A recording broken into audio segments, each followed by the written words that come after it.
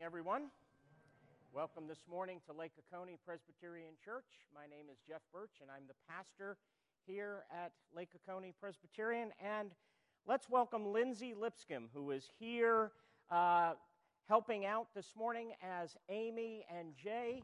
See that? You get a warm welcome here at Lake Oconee. So we're grateful that Lindsay is with us this morning, and I believe next week as well. And as Amy's off on, what does she call this? Her bucket list trip. And she's off doing that, and we pray for their safety and enjoying themselves as well. And we want to welcome you all, whether you are in person or on the live stream, to worship this morning. And if you're visiting, we offer a warm welcome to you. We hope you grabbed a visitor's bag, gave you a little information about us, and we would love to get to know you. One of the ways we do that, whether you're visiting or a longtime member or friend or attender, there are friendship pads at the end of your aisle. So if you're at the end of the aisle, get it started, pass it down to your friend. We would love for everyone to sign in and let us know that you're here. And I would be remiss if I didn't wish my fellow dads a happy Father's Day. And so we're grateful for all of you, dads, granddads, great-granddads, and I'm well aware that this can be a tender day for many. We all have different stories of our own fathers. I know for me, this is, it's a good day, but it's a hard day at the same time. This is my first Father's Day without my earthly father, who went home to be with the Lord back in January. And so I would be remiss if I didn't say I'm thinking about him in a very special way. And so we all have different stories. One of the things I'm reminded of, and one of my favorite passages of Scripture, comes out of 1 John chapter 3. We actually looked at it in our adult education class this morning, where if you're a believer in Christ, what is said about you, it says, "See what kind of love the Father has for us, that we should be called children of God." And that is what we are. So I am most grateful for our Heavenly Father, that we're adopted into His family, and what security that brings us. Several different announcements of things going on in the life of the church. Tomorrow, myself, along with George and Barb Roundtree, Evie, and Russ and Jan Murray, we will be heading off to Birmingham for our denomination's General Assembly. So we'll be gathering with 2,300 Presbyterians. Doesn't that sound like a party right there? What do 2,300 Presbyterians in one place at one time do? Well, pray for us as we are doing the church's business, and then after that, and it is not by accident, Evie and I will be on vacation for a couple of weeks. See, I go from General Assembly to right after that I need a break, and so we will be on vacation. Joe King will be preaching on the 26th and the 3rd of July, and my good friend Jason Cornwell, who is a PCA church planner of North Augusta Fellowship, will be preaching on July 10th. And then I will be back in the office on Tuesday, July 12th, hopefully rested, hopefully going to a place with 2,300 people COVID-free, and hopefully raring to go. So we're excited about that. Officer nominations for 2 more Sundays, so get a nomination form if you need that, and go for that. That's today and next Sunday. Very important, we are still taking sign-ups for the Patriotic Picnic. Brent Johansson said we had Brent, am I right, 60 people signed up? He's shaking his head no. He's waving hi. I don't know what that means. How many? 105. That's more like it. 105. Let's try to beat the Easter brunch where we had 125. What do you say? Invite friends. All of these things are great opportunities for us to invite friends to do that. And one other note, we need about 7 or 8 volunteers to help serve the food that's provided for our guests. If you are interested in doing that, I would encourage you to contact Chelsea Johnson. She is a part of the fellowship team, and do that, and we would love to have your help helping to serve that food. One other note is that we are getting ready in the fall to start up ESL. That's English as a Second Language. If you are interested in helping out in any way with that, please see Russell Puppy or call the church office. So those are some of the things that are going on in the life of the church. And so now, as the prelude is played, let's prepare our hearts for worship.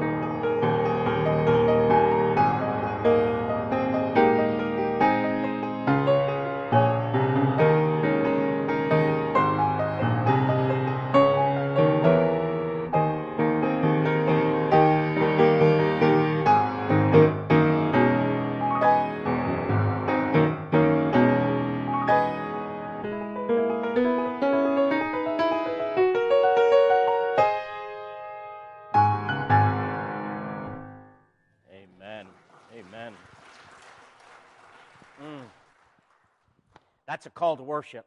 Come, Christians, join to sing. Alleluia, amen. Our call to worship is from Psalm 149, verses 1 to 2. Praise the Lord. Sing to the Lord a new song, his praise in the assembly of the godly. Let Israel be glad in his Maker. Let the children of Zion rejoice in their King. Lord God, may we as your children come into your assembly, into your house, to sing your praises, to shout for joy to God with all the earth. We invoke your name, Father, Son, and Holy Spirit, to join with us that we may glorify you, lift you up, and exalt your holy name. We pray through Jesus Christ, our Lord and our Savior. Amen. Friends, let's stand together and do just that. Come, Christians, join to sing as we sing hymn number 2, O Worship the King.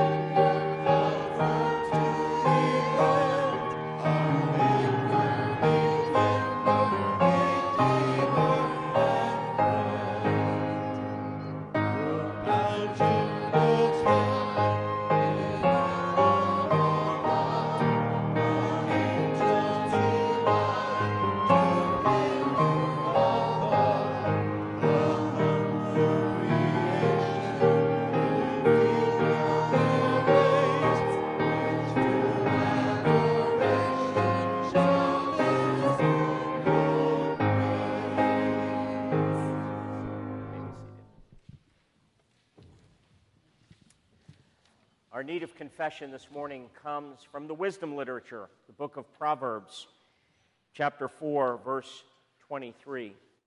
And it says, "Keep your heart with all vigilance, for from it flow the springs of life." Isn't it interesting there that, in a sense, we get a doctrine of man, a divine psychology, if you would, that what we're told is to guard or keep or take care of our hearts, because from the inside out versus the outside in flow all the issues of life, our attitudes, our comportment, our disposition. From the heart flow the springs, the issue of life. And so as we confess our sins personally to the Lord, I encourage you to look at your heart.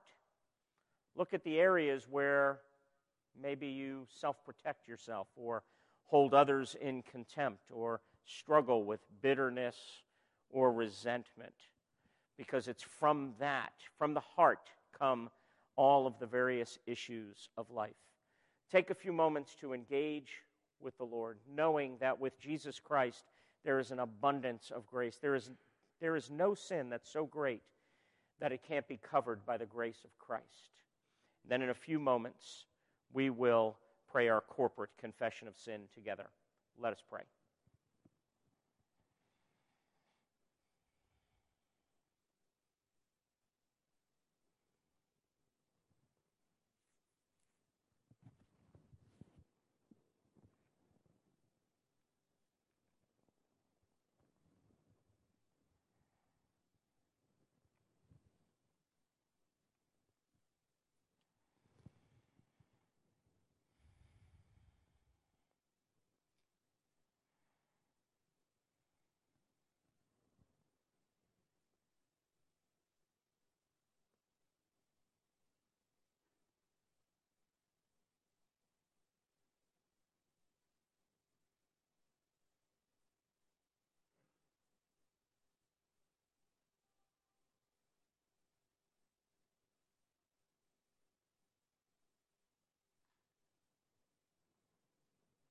Friends, let us pray together.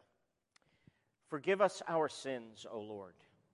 Forgive us the sins of our youth and the sins of our age, the sins of our soul and the sins of our body, our secret and our whispering sins, our presumptuous and our careless sins, the sins we have done to please ourselves and the sins we have done to please others. Forgive us the sins that we know and the sins that we know not. Forgive them, O Lord, forgive them all because of your great goodness through Jesus Christ our Lord. Amen. And friends, receive in Christ the assurance of pardon. Whoever conceals his transgressions will not prosper, but he who confesses and forsakes them will obtain mercy. Friends, if you've confessed your sins and trusted in Christ, your Savior, the promise from the Scriptures is you will obtain mercy. God's heart is drawn to you and attracted to yours. Friends, let's stand and continue to sing, singing, "Great is the Lord."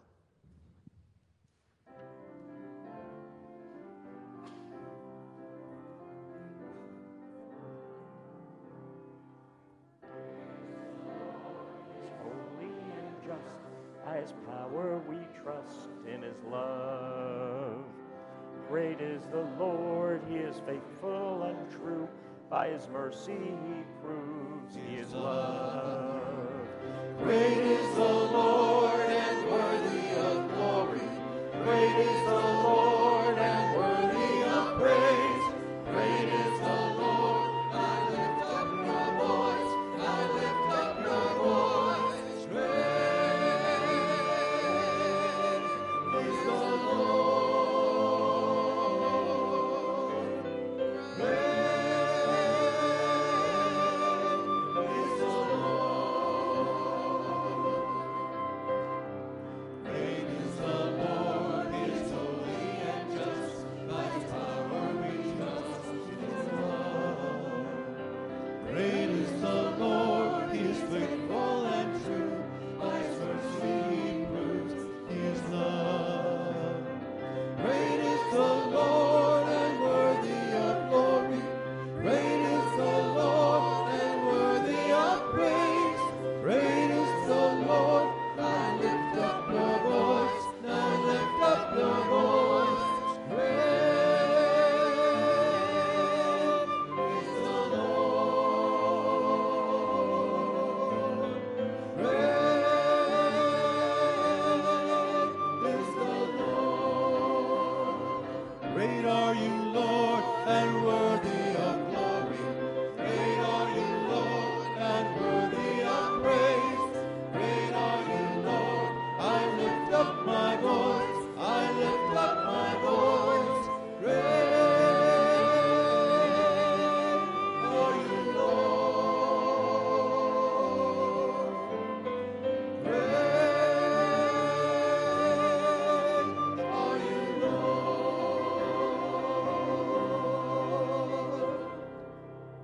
Amen. You may be seated. One of the ways that God reveals his greatness is not only his power, but his tenderness.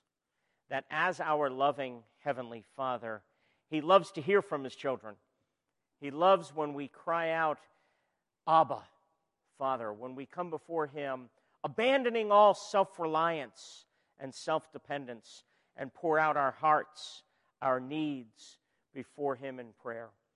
So let us go to the Lord in a time of communion and a time of prayer, praying together the Lord's Prayer, and then I will lead us in a pastoral prayer.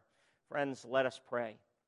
Our Father, who art in heaven, hallowed be thy name.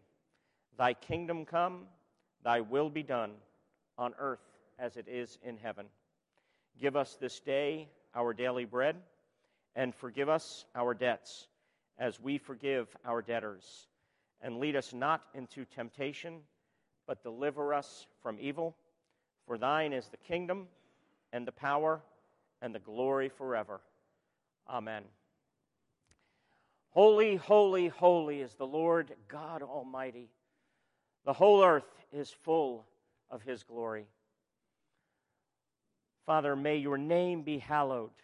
May your kingdom come, your will be done on earth as it is in heaven. Lord, you are set apart, and we set you apart in our hearts, exalting and praising you this morning, thanking you that you are the creator of all things, the maker of all things, both visible and invisible. Your name is exalted. You are worthy. You are to be praised. And yet, as our Father, you know us. You hear us. You see us. And so you see when we're hurting. You see when we're suffering. You see our losses and our pain, our laments and our grieving.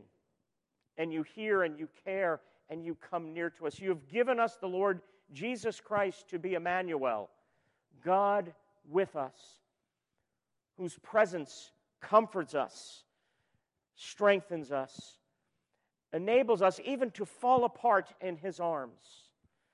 So, Father, we thank you that you are a tender as well as a powerful God, a merciful as well as a great God. We praise you for your goodness. We thank you that you take care of us, that you train us. We thank you even for your discipline, that you are conforming us to the image of Jesus Christ. We ask for all who are hurting, that you would strengthen the weak, that you would comfort those who are in need of comfort, that you would bind up the wounds of the brokenhearted. Lord, we ask that you would be with all who are suffering affliction. Lord, we do also ask that you would forgive us our debts as we forgive our debtors. May we be a grace-filled community. And Lord, as you are holy, may we grow in holiness, being delivered from not only evil, but the evil one who is the author of all evil. We pray, Father, that in all that we do, we would seek your glory above all things. For yours is the kingdom, yours is the power, yours is the glory. And so we pray to glorify and magnify you in everything that we do. We pray all these things in Jesus' name. Amen.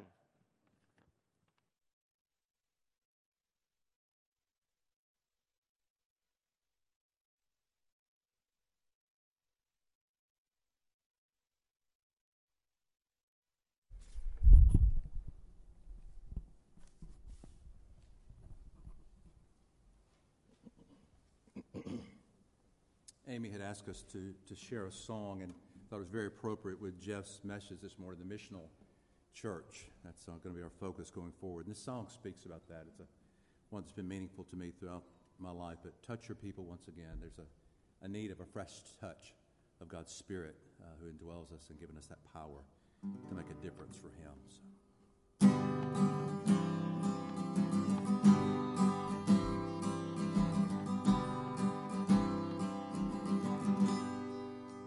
We need wisdom, we need power, true love for each other.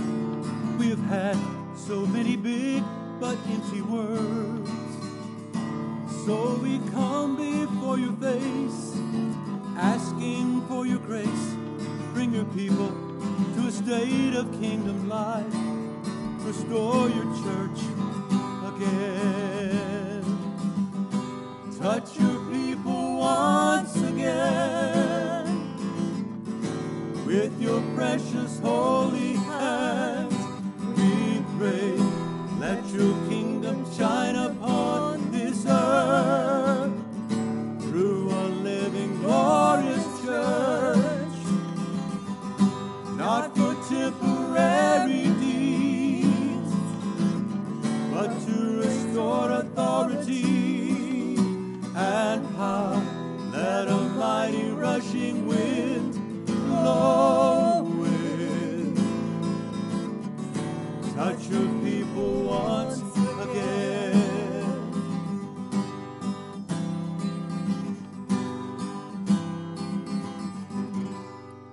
Lord, you see your tired servants and the broken, wounded soldiers. Oh, how much we need your precious healing hand. We need the power of the cross we stand up, facing final battle cry, restore your church again. Touch your people once again.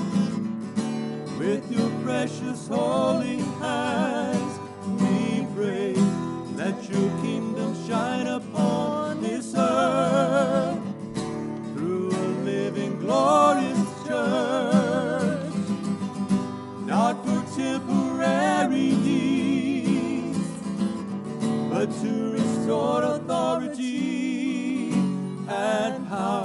Let a mighty rushing wind blow in. Touch your people once again. Let a mighty rushing wind blow in. Touch your people once again.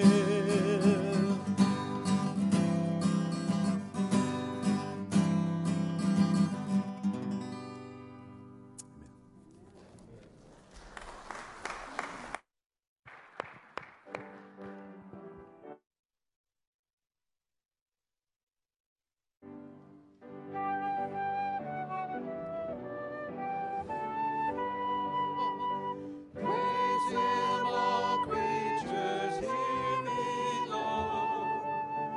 Praise Him, all the heavenly hosts. Praise Father, Son, and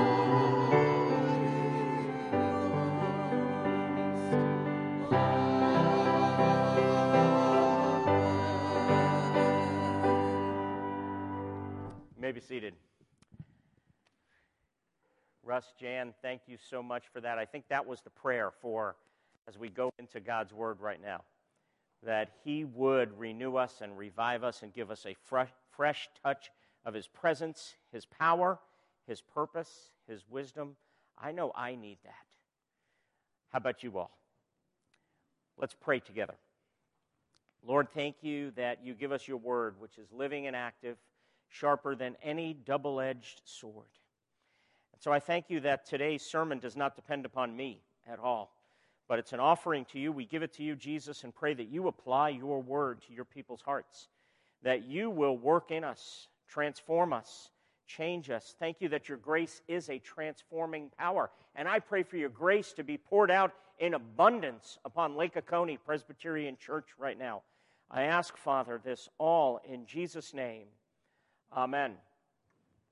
Well, what are we doing? I'm going to introduce something new. I'm going to introduce a new series. I throw it out there, and then I go away for 3 weeks. How does that sound? That's the way the calendar kind of fell in terms of this. So guess what? I'm introducing something, and you'll get a lot of review when I come back in July. But we are doing a series that I am titling, Why the Church?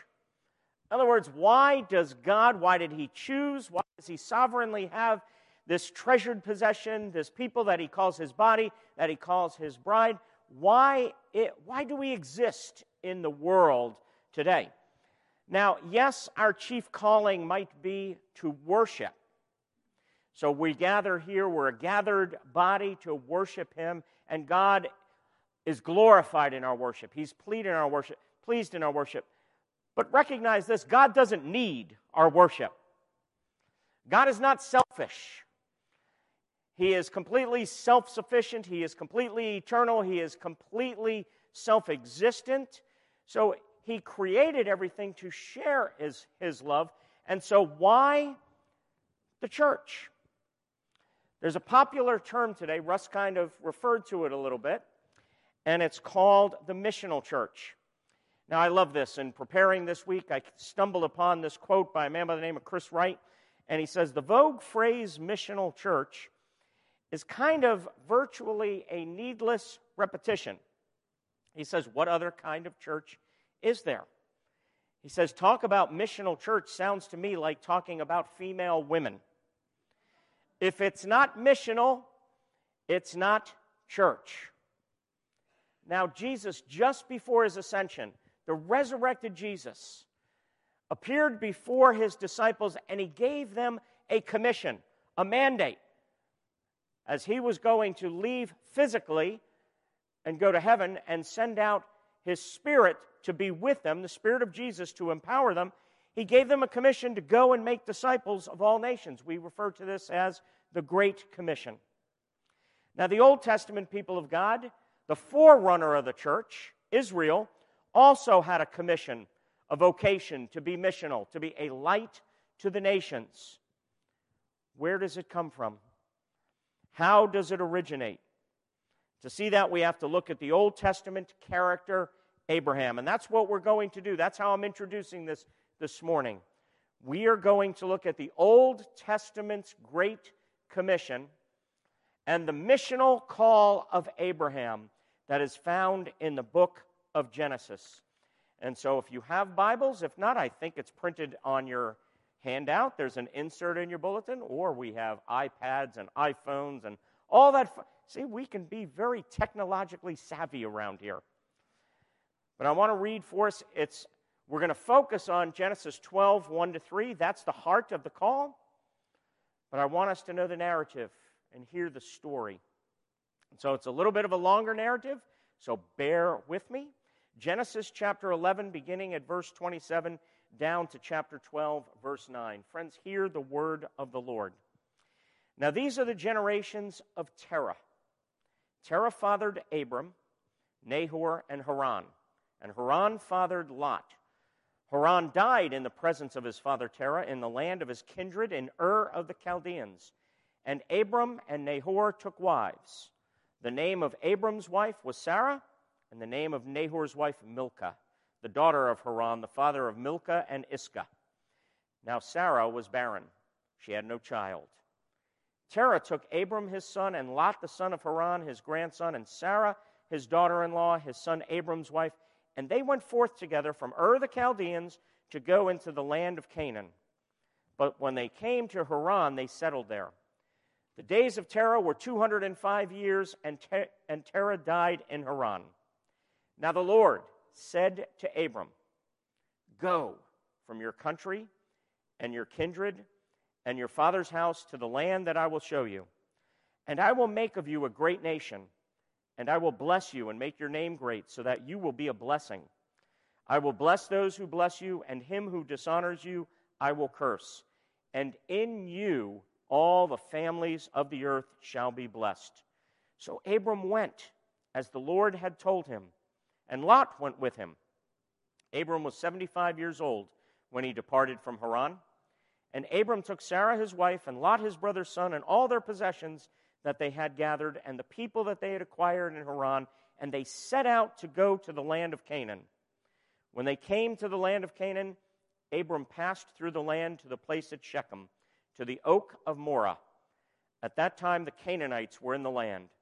Then the Lord appeared to Abram and said, "To your offspring I will give this land."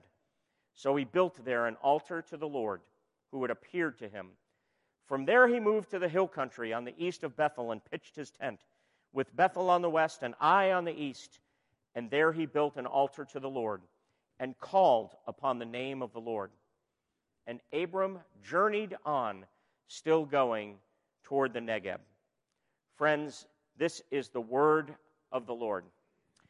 Okay, in my favorite novel, The Lord of the Rings, Sam Gamgee, who happens to be my favorite character, by the way, in The Lord of the Rings. He's Frodo's best friend. And he says to Frodo, "I wonder what sort of tale we have fallen into." And later he continues, "And we shouldn't be here at all if we'd known more about it before we started." But I suppose it's often that way.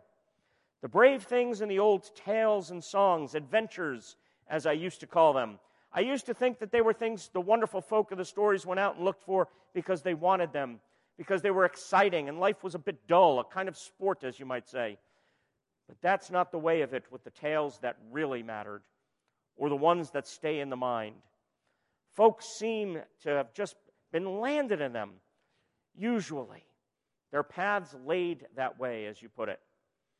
So Sam says, "I wonder what sort of tale we've fallen into." And Frodo responds, "I wonder, but I don't know." And that's the way of a real tale. Dan Allender, in his book To Be Told, says that's an accurate description of life. God is a master storyteller. He is constantly writing our story. But He doesn't send us the next chapter to read in advance. Instead, we all read backward, finding the meaning of our stories as we read what God has already written. Life is a story that unfolds in such a way that we can't see very far ahead. Can you imagine if Abraham saw ahead what was going to happen? Do you think if he ever would have gone, left his family, left his familiar surroundings? Allender continues, he says, every single one of us has a story. Everyone's life is a story, but many people don't know how to read their life in a way that reveals their story.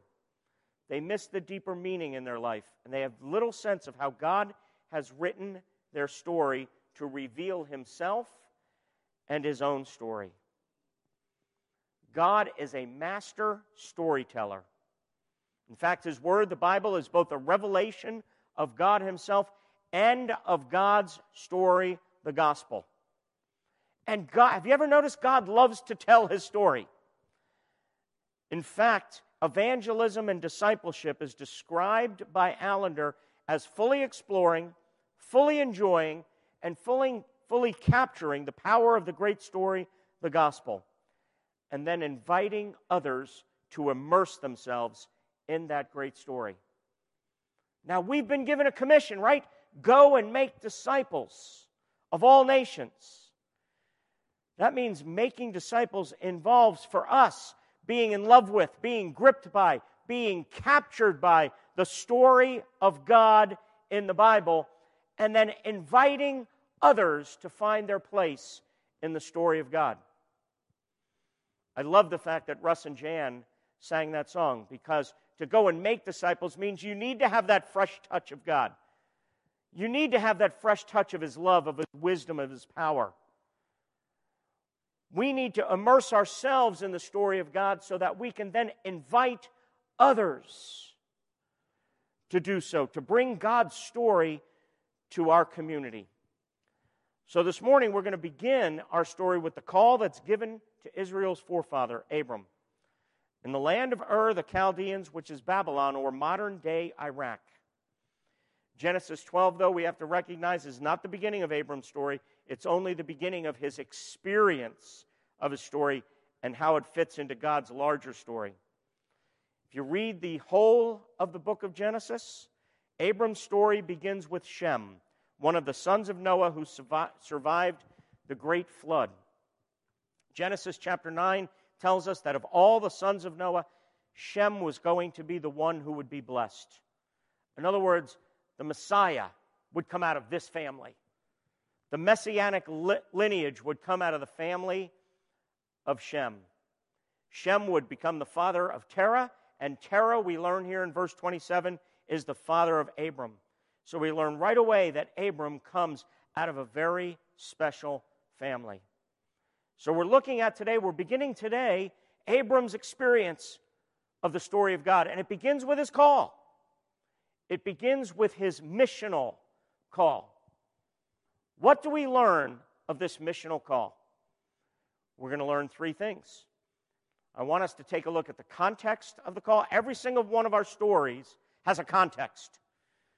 We come from families. We live in time. We live in a place. We're in a situation. There are characters and players in our story. There were characters and players in Abram's story. Then we're going to look at the content of his call. And finally, where it's all going, the character of his call. The context of Abram's call begins in verse 31, when we read, Terah took Abram his son, and Lot the son of Haran, and his grandson, and Sarah his daughter-in-law, his son Abram's wife, and they went forth together from Ur the Chaldeans to go into the land of Canaan. But when they came to Haran, they settled there. See, Abraham's story involves characters, and it's part of what they call the account or the generations. The Hebrew is the Toledot of Terah. He is a part of his family. So he's there with his father, his wife, his relatives.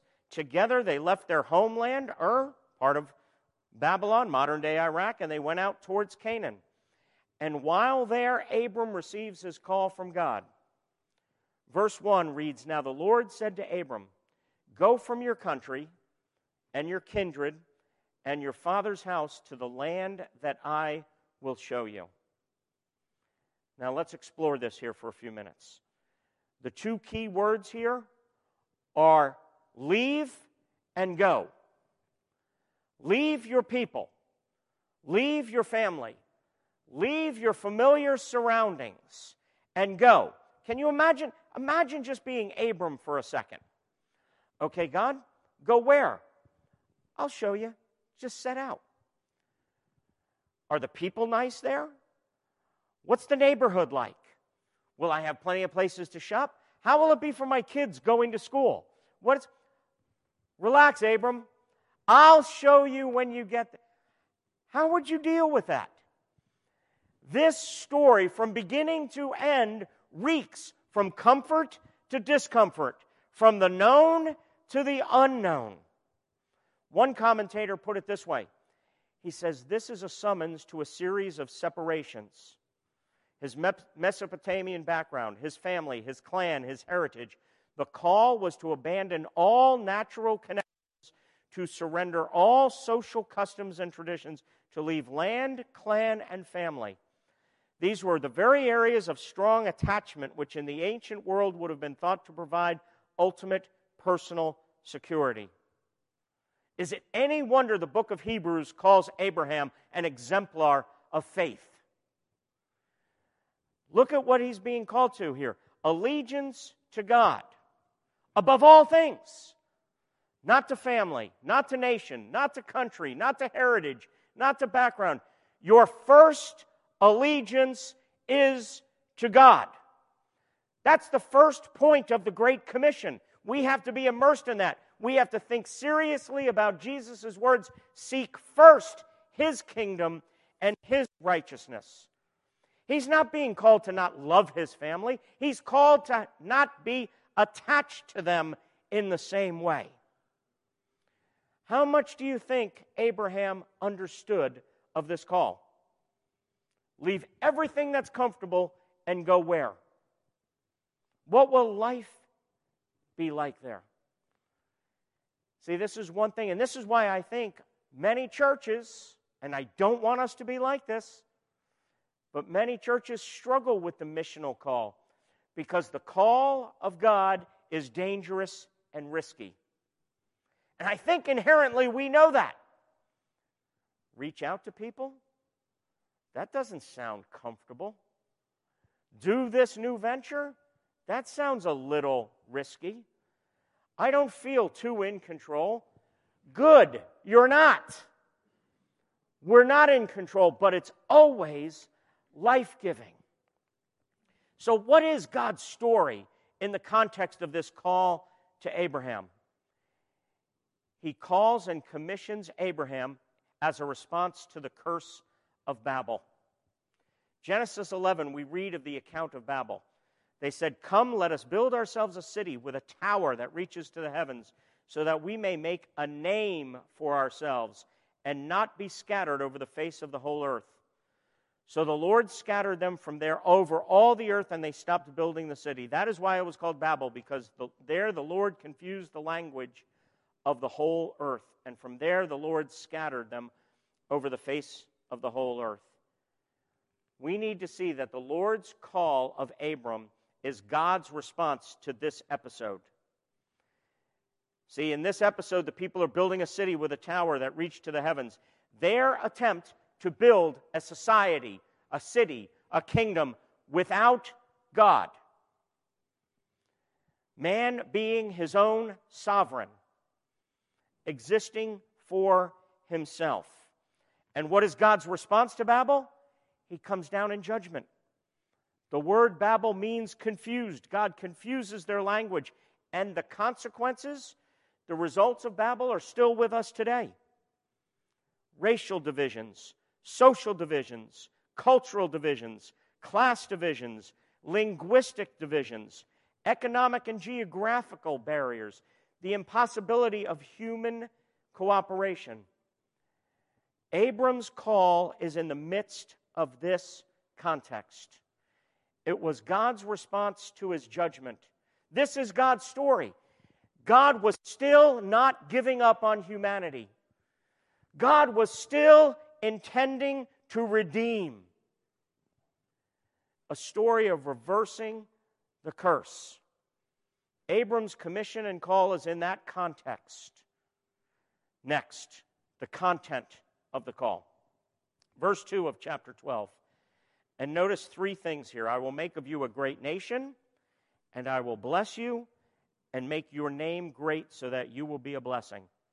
Three things make up the content of this call. Great nation, blessing, and great name. The first great nation is that of a The first great promise, is that of a great nation. One of the things we have to recognize, and this is such an important application, God's salvation has much more in mind than just the individual. Yes, we're obviously saved as individuals, but do you know what God is doing? He has given and promised a bride, a people for His Son. We are the people of God, the body of Christ, the apple of His eye, His treasured possession. God is interested in saving and redeeming a people for Himself, a people as His treasured nation. Second, the second great promise is that of blessing. As you read through the book of Genesis, blessing is one of the great themes. In fact, in these couple of verses, the word blessing is used 5 times alone. What does it mean to be blessed? Blessed fundamentally means the objective favor of God. We water down the word blessed in our usage. Oh, I hope Scotty Scheffler wins the U.S. Open today. Wouldn't that be a blessing? Or I hope at General Assembly I get to see my friends. What a blessing that would be. Now, those are blessings, but that's not how blessed is used in the Scripture. Genesis 1:28, we read Adam and Eve were created in a blessed condition. We read, God blessed them and said to them, be fruitful and increase in number. Fill the earth and subdue it. Tremper Longman, in his commentary on Genesis, says, blessing is shalom, wholeness, harmonious relationship with God, with self, with others, and the world. Life in the Garden of Eden defines what blessing looks like. Adam and Eve at creation had the blessing of God. There was a spiritual, emotional, psychological, and physical aspect to it. It was only the fall that fractured that harmony. God's redemptive work is to restore relationship and blessing with humanity. Notice that blessing is a word from God. He declares you to be blessed. It is a totally enriching life force. In the Scriptures, it essentially means having the presence of God and being under the favor of God. It's having God's smile rest upon you. You recognize the words, God with you, is the essence of blessing, and it's the heart of the covenant relationship. Scripture expresses the heart of the covenant with these words, I will be your God, and you will be my people. Jesus' given name, Emmanuel, means God with us. Jesus brings blessing to God's covenant people. And the third promise, he says, I will make your name great. The people of Babel sought to make a name for themselves. They wanted to be their own sovereign. God says, I will give you a great name as a gift. He reverses the curse of Babel by saying to Abram, I will make your name great. Now, we need to see the significance of this. Our name is our identity.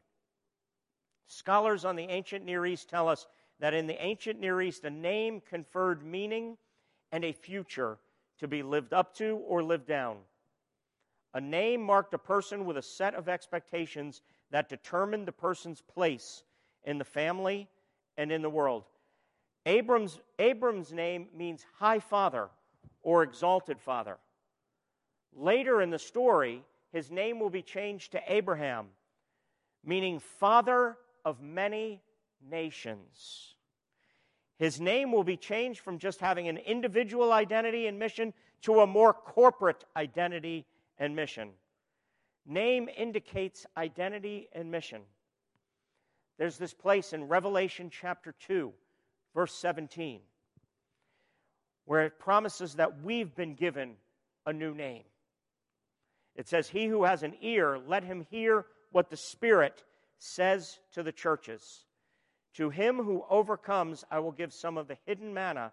I will also give him a white stone with a new name written on it, known only to him who receives it." Do you recognize that part of your story as a child of God is to discover your new name? To discover what that new name is written on it. Finding your name. Discovering your name means discovering your mission, your calling, what you are meant to do. Which brings us to the final point. Look with me at verse 3. He says, "I will bless those who bless you, and him who dishonors you I will curse, and in you all the families of the earth shall be blessed."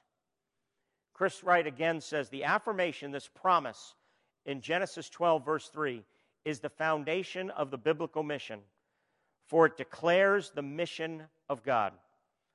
The Creator God's mission is nothing less than to bless the nations of humanity.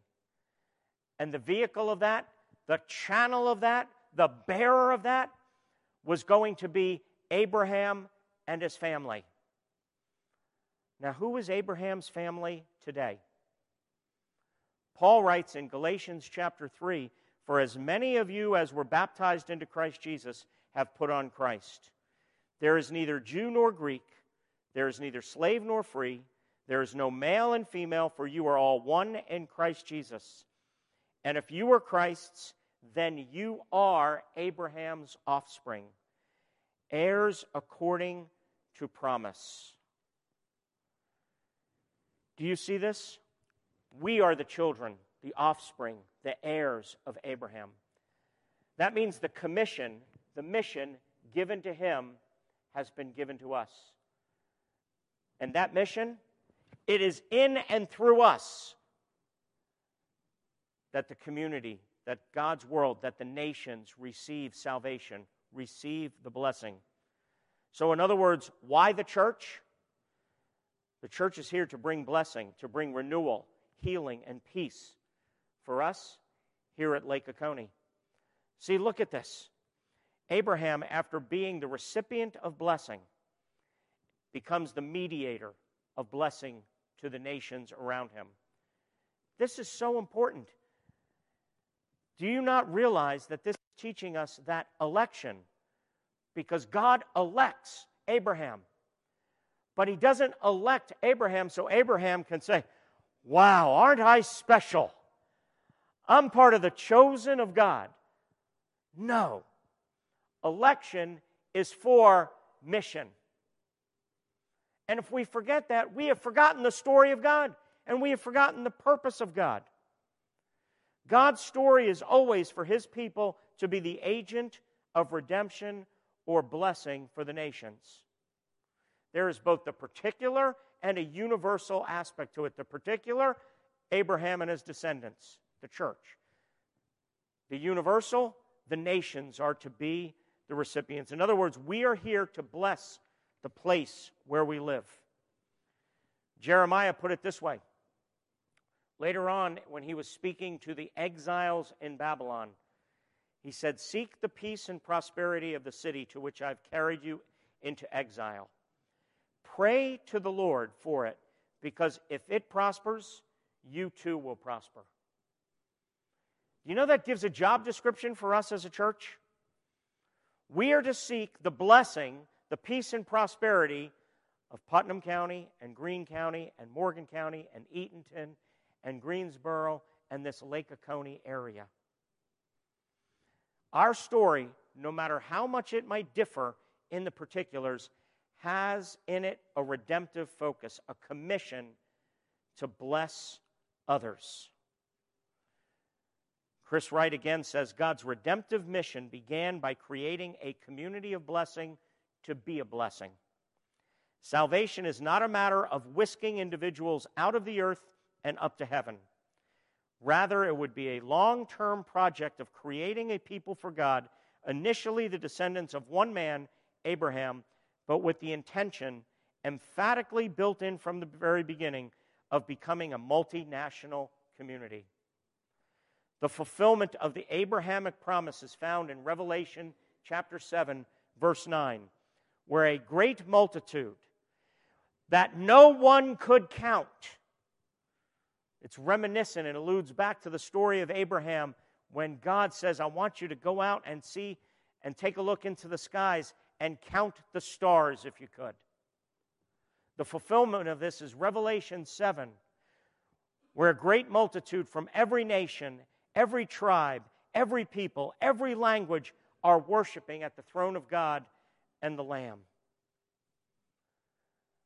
Friends, every aspect of our ministry, every aspect of what we do has to have a focus on how do we bring the good news of Christ to others. If it doesn't, we're not being the church.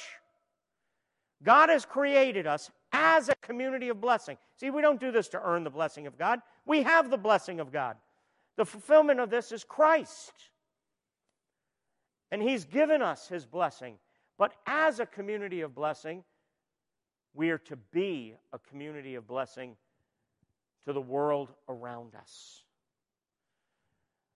That's our missional call. That's what we're called to do. That's what we are to structure our life, build our prayers around. Joining with God in bringing renewal, healing, and peace to this area. That's our vocation. Everything we do has to have that missional focus. Isn't it that picture in Revelation 7? Can you imagine the time when a people that no one could count from every tongue, tribe, nation, and language is before the throne of God, exalting Him, glorifying Him, worshiping Him? I don't know about you, I can't wait to join that party. That's the picture of the church. That's what we're called to be about. Let's pray.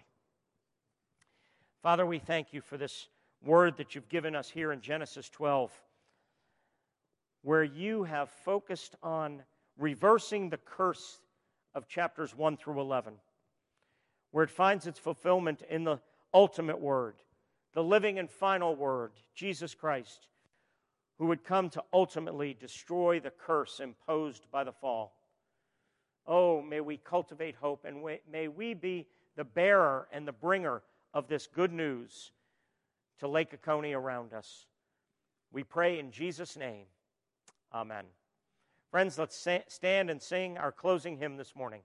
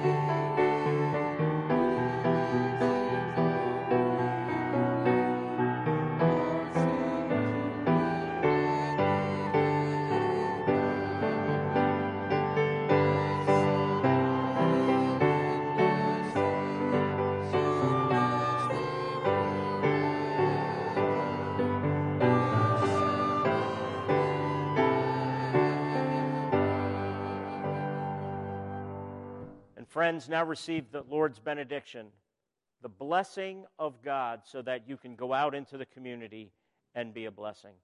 May the love of God the Father, the grace of the Lord Jesus Christ, and the fellowship of the Holy Spirit be with you now, this week, and forevermore. Amen.